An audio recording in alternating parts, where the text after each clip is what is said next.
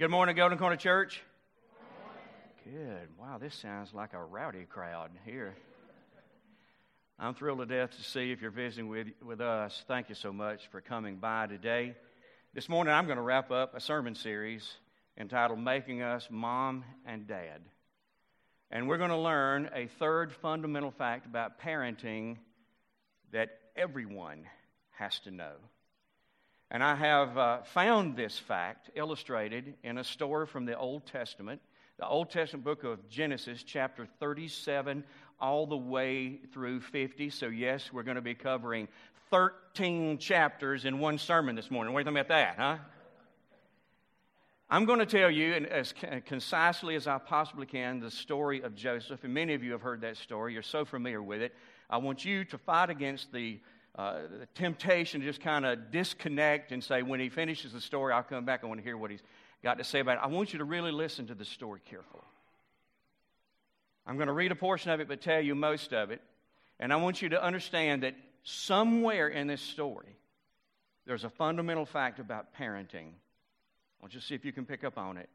It's a fact that everyone has got to know about parenting. So you ready? Look at Genesis chapter 37, verse number 2.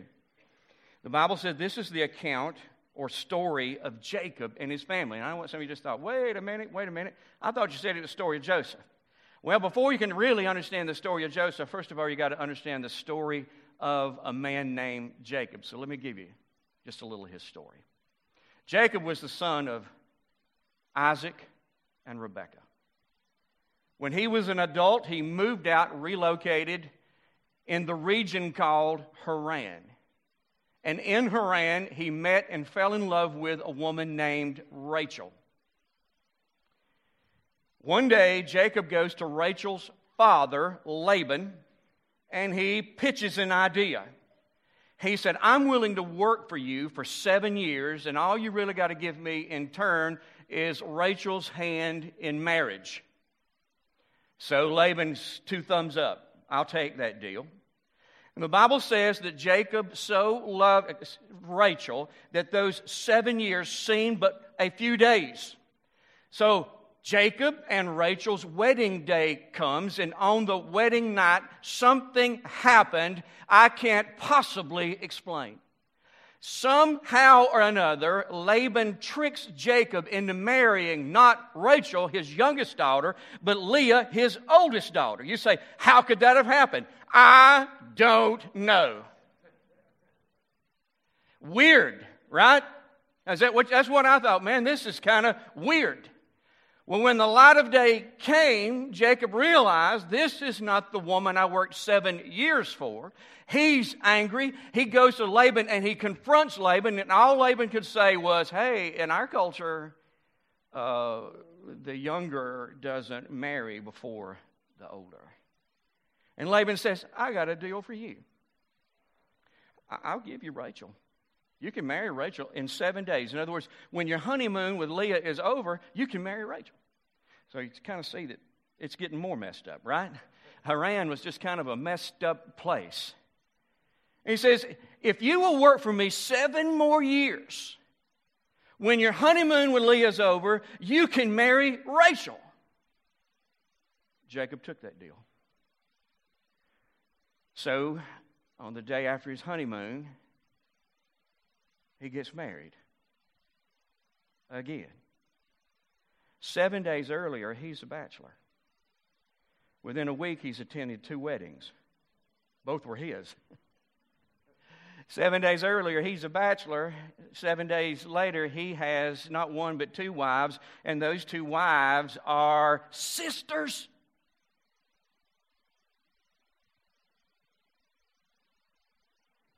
Jacob loved Rachel.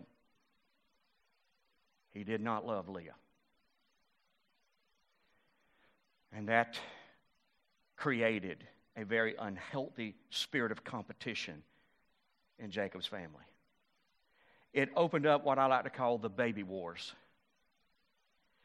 Leah conceived and gave birth to a son for Jacob. And then another. And then another. And then another. Scoreboard reads Leah 4, Rachel 0. In this time, Rachel never conceived. She's starting to get desperate. She wants to end the game. She wants to score some points in this baby war. So she's so desperate, she gets her slave girl, Bilhah. She brings the slave girl back to Jacob and says, start sleeping with her. So perhaps she will conceive and give you sons for me. So Jacob goes, okay. So now he is sleeping with not one, not two, but 3 women. And in time, Bilhah conceives and gives him 2 more sons. Well, Leah has stopped conceiving. She hasn't borne any sons in quite a while. So she's desperate to get back on the scoreboard as well. So she goes and gets her servant girl, Zilpah. She takes Zilpah to Jacob and says, here's what I want you to do. Start sleeping with her, and maybe she can give you more sons for me. And so Jacob says, absolutely not. No, he said, okay. So Jacob starts sleeping with 4 women. Is this messed up? Yeah, thank you. Yes.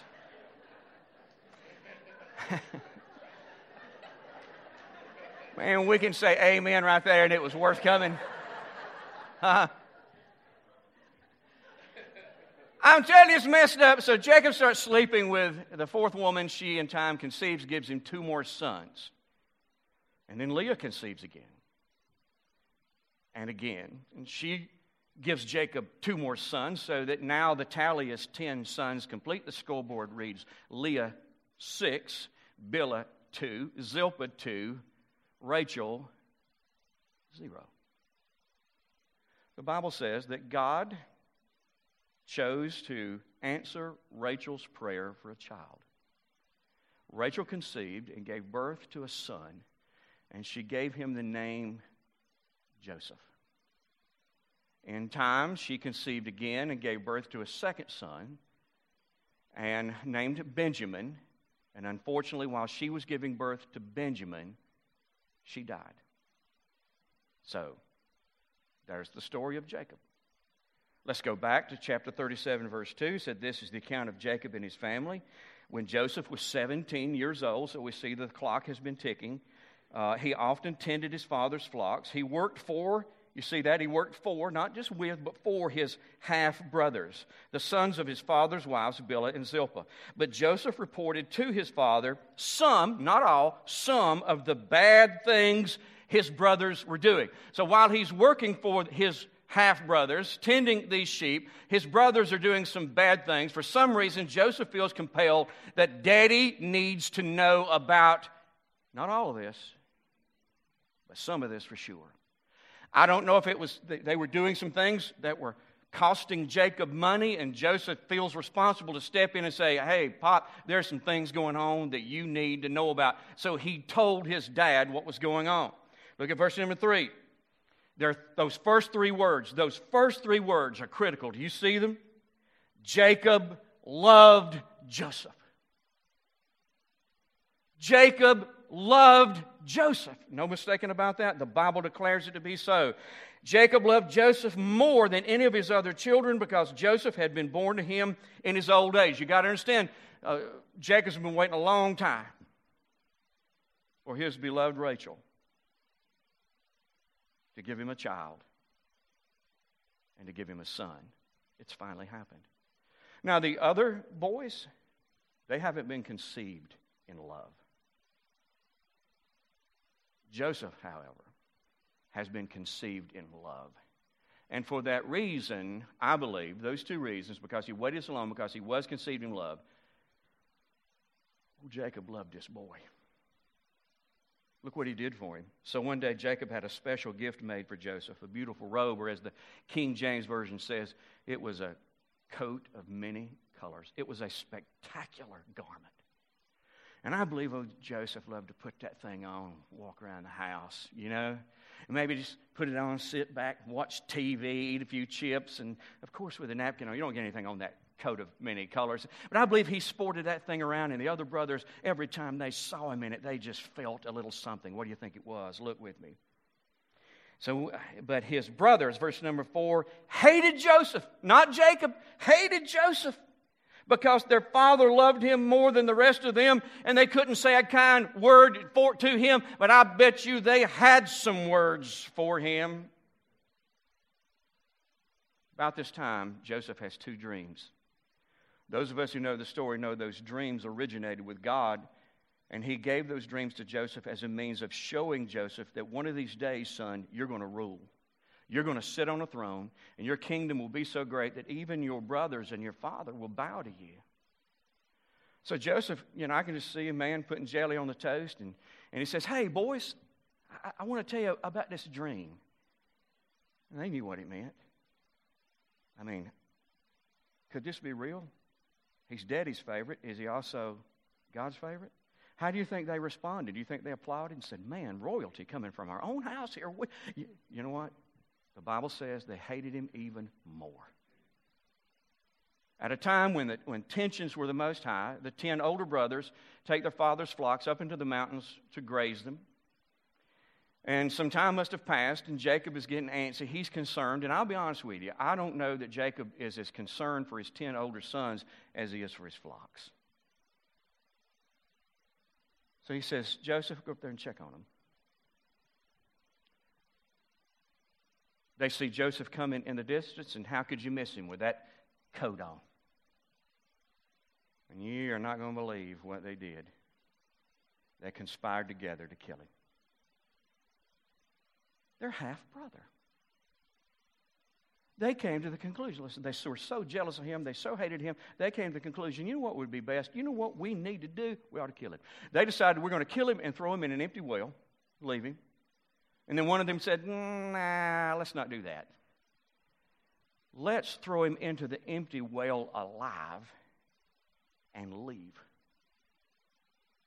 And we'll leave him here to slowly starve to death in the bottom of an empty well. Is that cruel or what? Is that cruel or what? Somebody had the idea. 9 other brothers says, like it. Let's do it.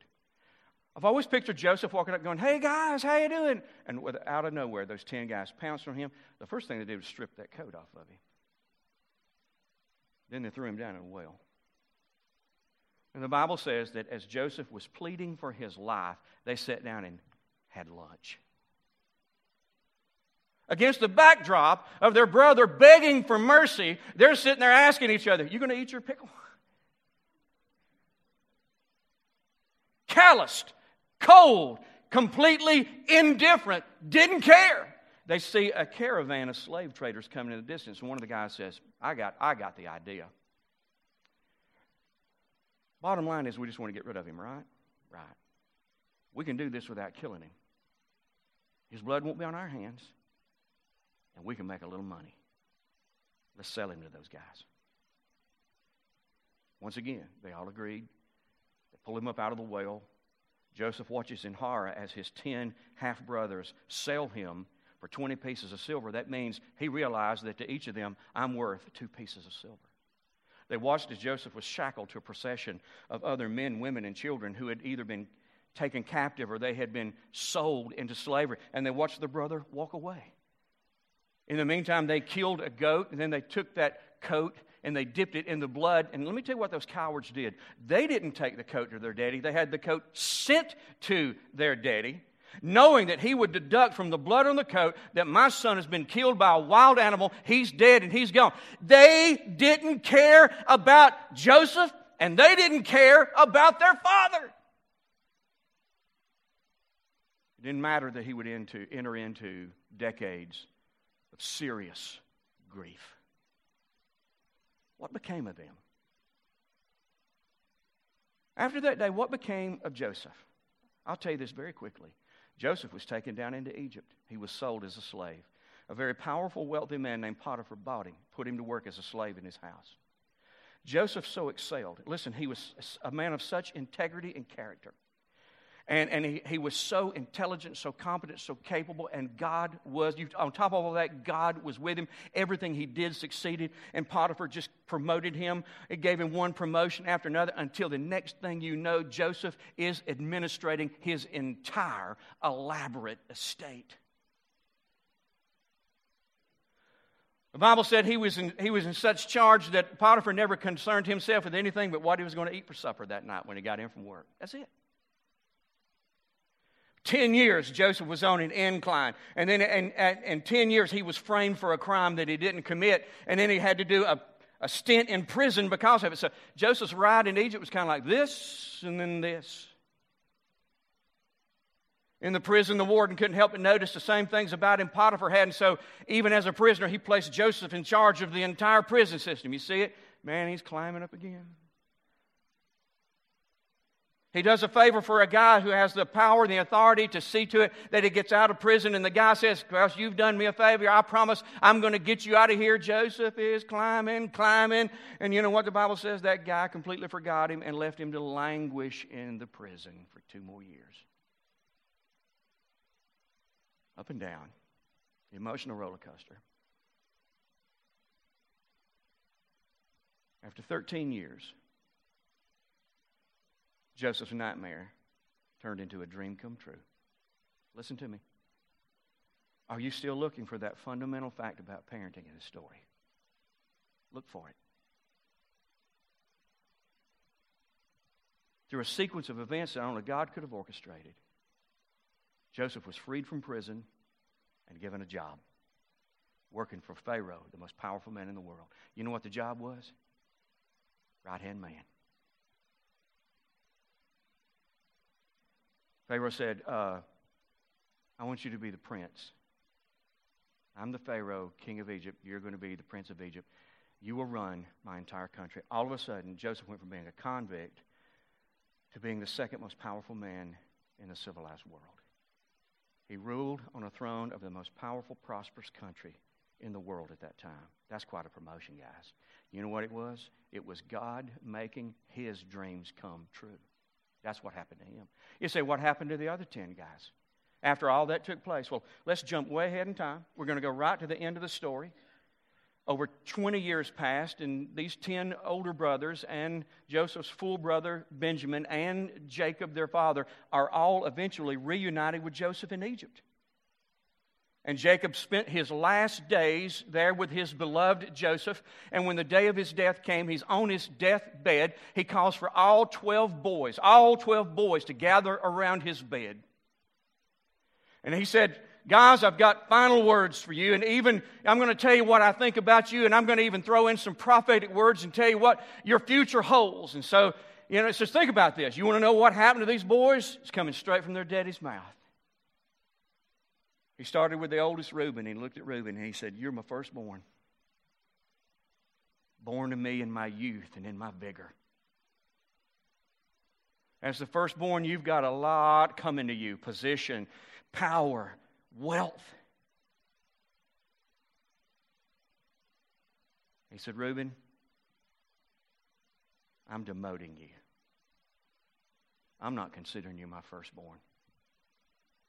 I'm stripping all that away from you. From me, son, you're getting nothing. And here's why. You have no moral boundaries.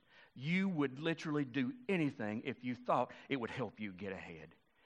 This is what he said. This is in Genesis. He said, you slept with my wife.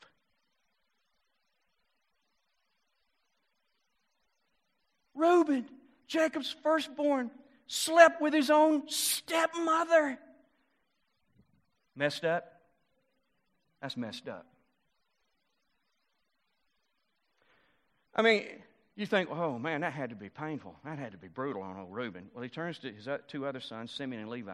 He said, you 2 guys, you're no more than cold-blooded killers.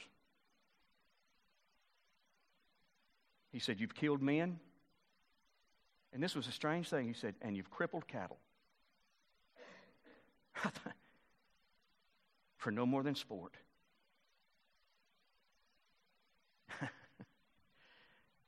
You know what he say? You're cruel. He said, you're angry, cruel men. And in essence, this is what he said to them. I am so grateful that soon I'll never see you again. You say, this dude should have written Hallmark cards. Huh? I mean, they're having a family moment here, aren't they, huh? He had some good things to say about Judah, and we might surmise from that Judah was a good guy. But you know what the Bible says about Judah? Judah consorted with prostitutes, had sex with his own daughter-in-law, and had a baby with his own daughter-in-law. Can this get more messed up? He turns to his son Issachar, and he said, Issachar, you're a dim-witted, thick-skulled. If I had to compare you to an animal, I'd say you were a donkey, and that's kind of a mild translation right there. He said, it's a good thing you got a strong back because you will do nothing but hard labor all of your days. And he turned to one of the guys named Dan. He said, Dan, you ain't nothing. That's the Hodge translation. You ain't nothing but a snake in the grass, and a venomous snake at that. That's pretty tough, man. You know what happened to them? You know what they became? You're seeing what they became. Some of his other words to his sons were mild. You say, well, maybe they were good guys. Remember this, they were all murderers and they were all liars. He finally turns to Joseph. I can just see him look around the room at every one of them. He looked at Joseph, and his words were nothing but praise for everything he'd been through and everything he'd accomplished. Every word he had to say about his future, he said, as much as you've been blessed, that's just the tip of the iceberg. Son, you wait till you see what's coming. And then he said, you're the prince of your brothers. You are the cream of this crop. That's what he said. Ronnie, why are you telling this story? I want you to see that Joseph and his 10 older brothers were radically different people. Polar opposites. Joseph possessed integrity. The 10 were exceedingly immoral. Joseph cared about others. The 10 only cared about themselves. Joseph always acted responsibly. The 10 were terribly irresponsible. Joseph saved lives. That's what the Bible tells us about him. The 10 took lives.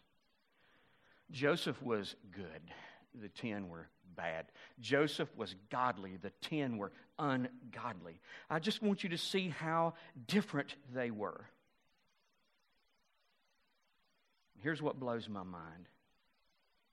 They were raised by the same daddy in the same house. How could that happen? And one son turn out so dramatically different than his 10 older brothers? What made the difference? Here's my take. I think love made the difference.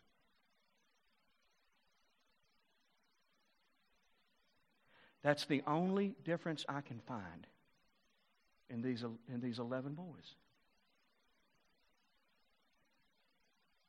Jacob loved Joseph in such a way that Joseph knew that he was loved. Joseph's 10 half-brothers had to doubt if they were loved at all. You say, how do you get that? Do you know what this robe represented? This robe that Jacob gave his son? It's a gift you bestowed on your firstborn.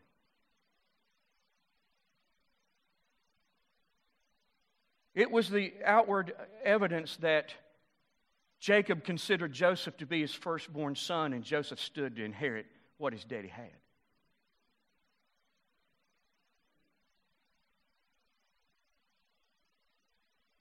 Those 10 boys were born before Joseph. What do you think that said to them? I know what it said to them.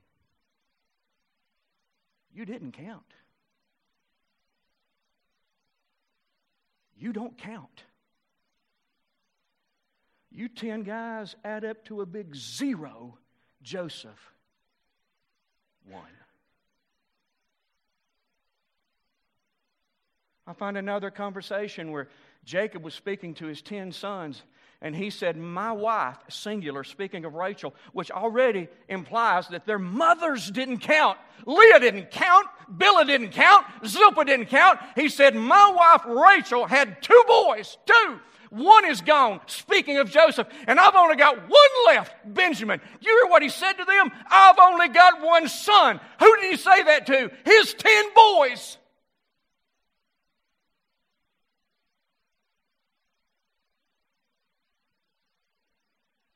You wonder how that made them feel? I promise you, it didn't make them feel loved and valued.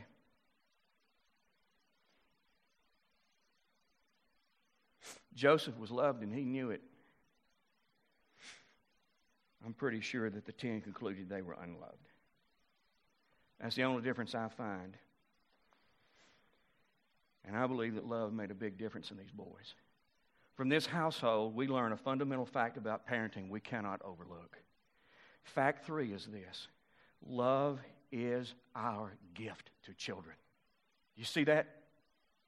Love is our gift to children. You say, why, Ronnie? Because love makes all the difference. All the difference. So, Ronnie, I wonder why. This is my take. I believe love is a basic human need. The psychological community has been telling this for over 70 years. In 1943, psychologist Abraham Maslow introduced us to what he called the hierarchy of human needs. He contended that in order for a human being to become healthy, happy, contributing member of society, that person has to be loved. This shouldn't come as any surprise to those of us who know the Bible. There was a day when a guy asked Jesus, is there any of the commandments that would be greater than the other? And Jesus said, sure there is. Here's the greatest commandment: love God. And before they could finish the conversation, he said, now there's one that's just equally as important: love people.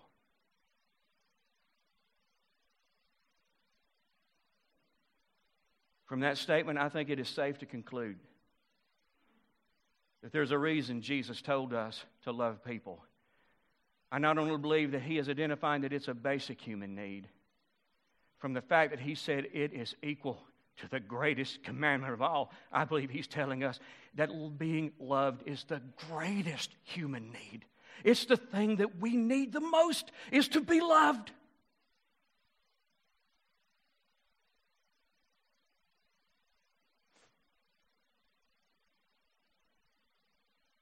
Therefore, if we fail to show love, we're depriving people of what they need the most. I'm about through. You still with me, right?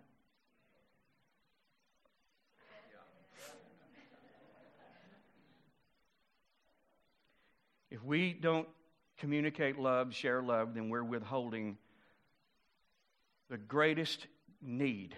We're keeping that from people. How does that affect them? This is my take. I believe it creates emotional, relational, and spiritual damage, and I believe we see it in those 10 boys. People who didn't feel loved by their parents suffer from a depleted sense of self-worth, or what we might call low self-esteem. They often embrace a driven, performance-oriented, perfectionistic way of thinking. Their aim in life is to do enough and do it well enough that somebody along their life's path recognizes their value and will finally love them. People who didn't feel loved by their parents often have a real problem loving others. It may be that they just don't know how because it was never modeled to them, or perhaps they're afraid to love somebody else out of fear that that love will never be reciprocated. Either way, those people suffer relationally. And worst of all, people who didn't feel loved by their parents, especially by their father, have a tendency to put the face of their unloving parent on God's face and spend the rest of their lives trying to be good enough or do enough to earn or keep God's love, when the truth is God loves us unconditionally. And people who land on this spiritual treadmill never relax and enjoy a true love relationship with God, and that is a shame. Being loved and feeling loved is the greatest need our children have. So parents, what are we going to do? We're going to love our kids. Love will be our gift to them. We're going to love them unconditionally. We're going to love them when they're behaving or misbehaving. We're going to love them when we're affirming them.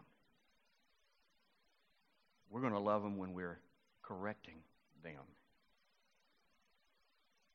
We're going to tell them over and over again how much we love them. We're not going to assume that they know. We're going to make sure that they know. It's important that we tell them, but it's far more important that we show them. Even Jacob knew that. Jacob wanted to demonstrate his love by giving Joseph a very special gift. If kids are going to be sure that they're loved, then parents must show that love. And what's the best way to do this? If kids are going to know their love, parents have got to show that love. They've got to demonstrate. What's the best way? Kids, I know what you're thinking. New car, ATV, a hunting trip in Wyoming. Oh, you got all these ideas. Parents, you know the best way to show your children you love them? Give yourself to your kids. Jesus taught us in the Bible that love sacrifices. We show our love for our children by always putting them first and sacrificing so that we can put them first. I raised 2 kids. Lynn and I raised 2 kids in our house. And I got a boy named Jonathan. And Jonathan was rough on our house. You know what I'm talking about? Now, Jonathan's buddies, for whatever reason, all chose that they would hang out at our house. So for years, when you got up in the night, you had to be very careful. You had no idea how many bodies you would have to step over to get to the refrigerator or the restroom. We were thrilled. Wouldn't have it any other way. Matter of fact, we miss our boys. We're grateful for that. But I must tell you, they destroyed our house. So as Jonathan is getting ready to move out, we all moved out for 4 months, and we did a huge remodel on our house. And so one day, Jonathan is there, and I'm showing him some things that we've done, and I can't remember what it was. It might have been the hardwood floors. And he's, he looked at it, and he said, "I don't see why you waited so long to do all this." I said, "Step around the corner into that hallway bathroom. Turn on the light and look in that mirror." There's one. That's one reason. I said, "Grin in that mirror and see how straight those teeth are. Because our new living room set was on your mouth for about 3 years, and that's how you got those straight teeth."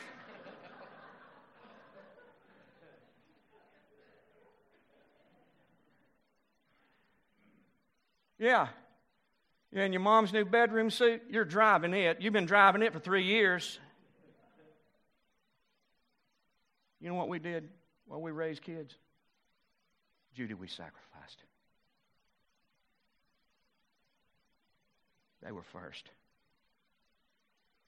Whatever had to be put on hold was put on hold. And they got the best.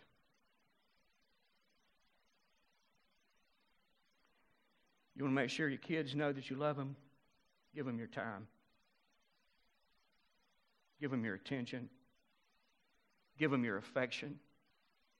You give them your best. You give them yourself. Love makes a difference. So you let love be your gift to your children.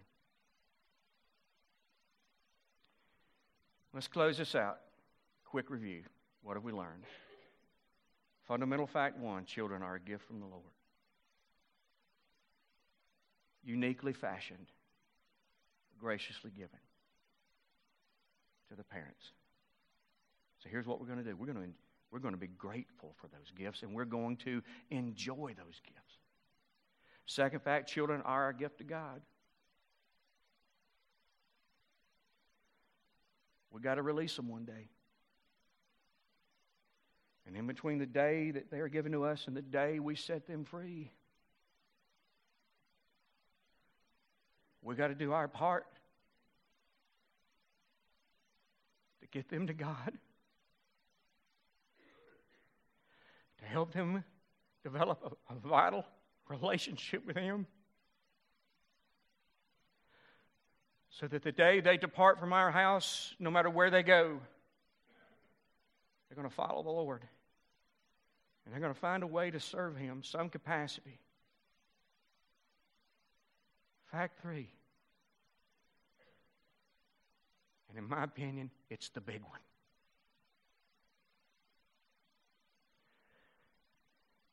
What was it Paul said in 1 Corinthians 13? You can have all this stuff and you can do all this stuff, but without love, it means absolutely nothing, right? Fundamental fact 3 is the big one. Love is our gift to children. We never give them the impression that you got to earn it, and we never give them the impression you got to earn it back. We're going to love them unmistakably, and we're going to love them unconditionally. That's their greatest need. Let's pray together.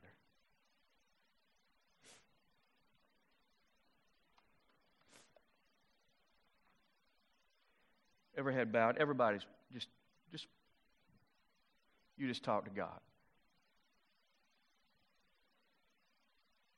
Parents, you know really how to apply this? Love your kids the way God loves you. That's it. You treat your kids the way God treats you. And it'll be all right. Thank you, God. Thank you for our kids. Thank you that you have made a way that we can be your kids. And help us pattern ourselves after you, Lord. For the sake of our kids, the sake of their future, the sake of our world. In the name of Jesus, we pray together. Amen. Thank you for being here. I love you all. Have a great week. I'll see you next week. You're dismissed.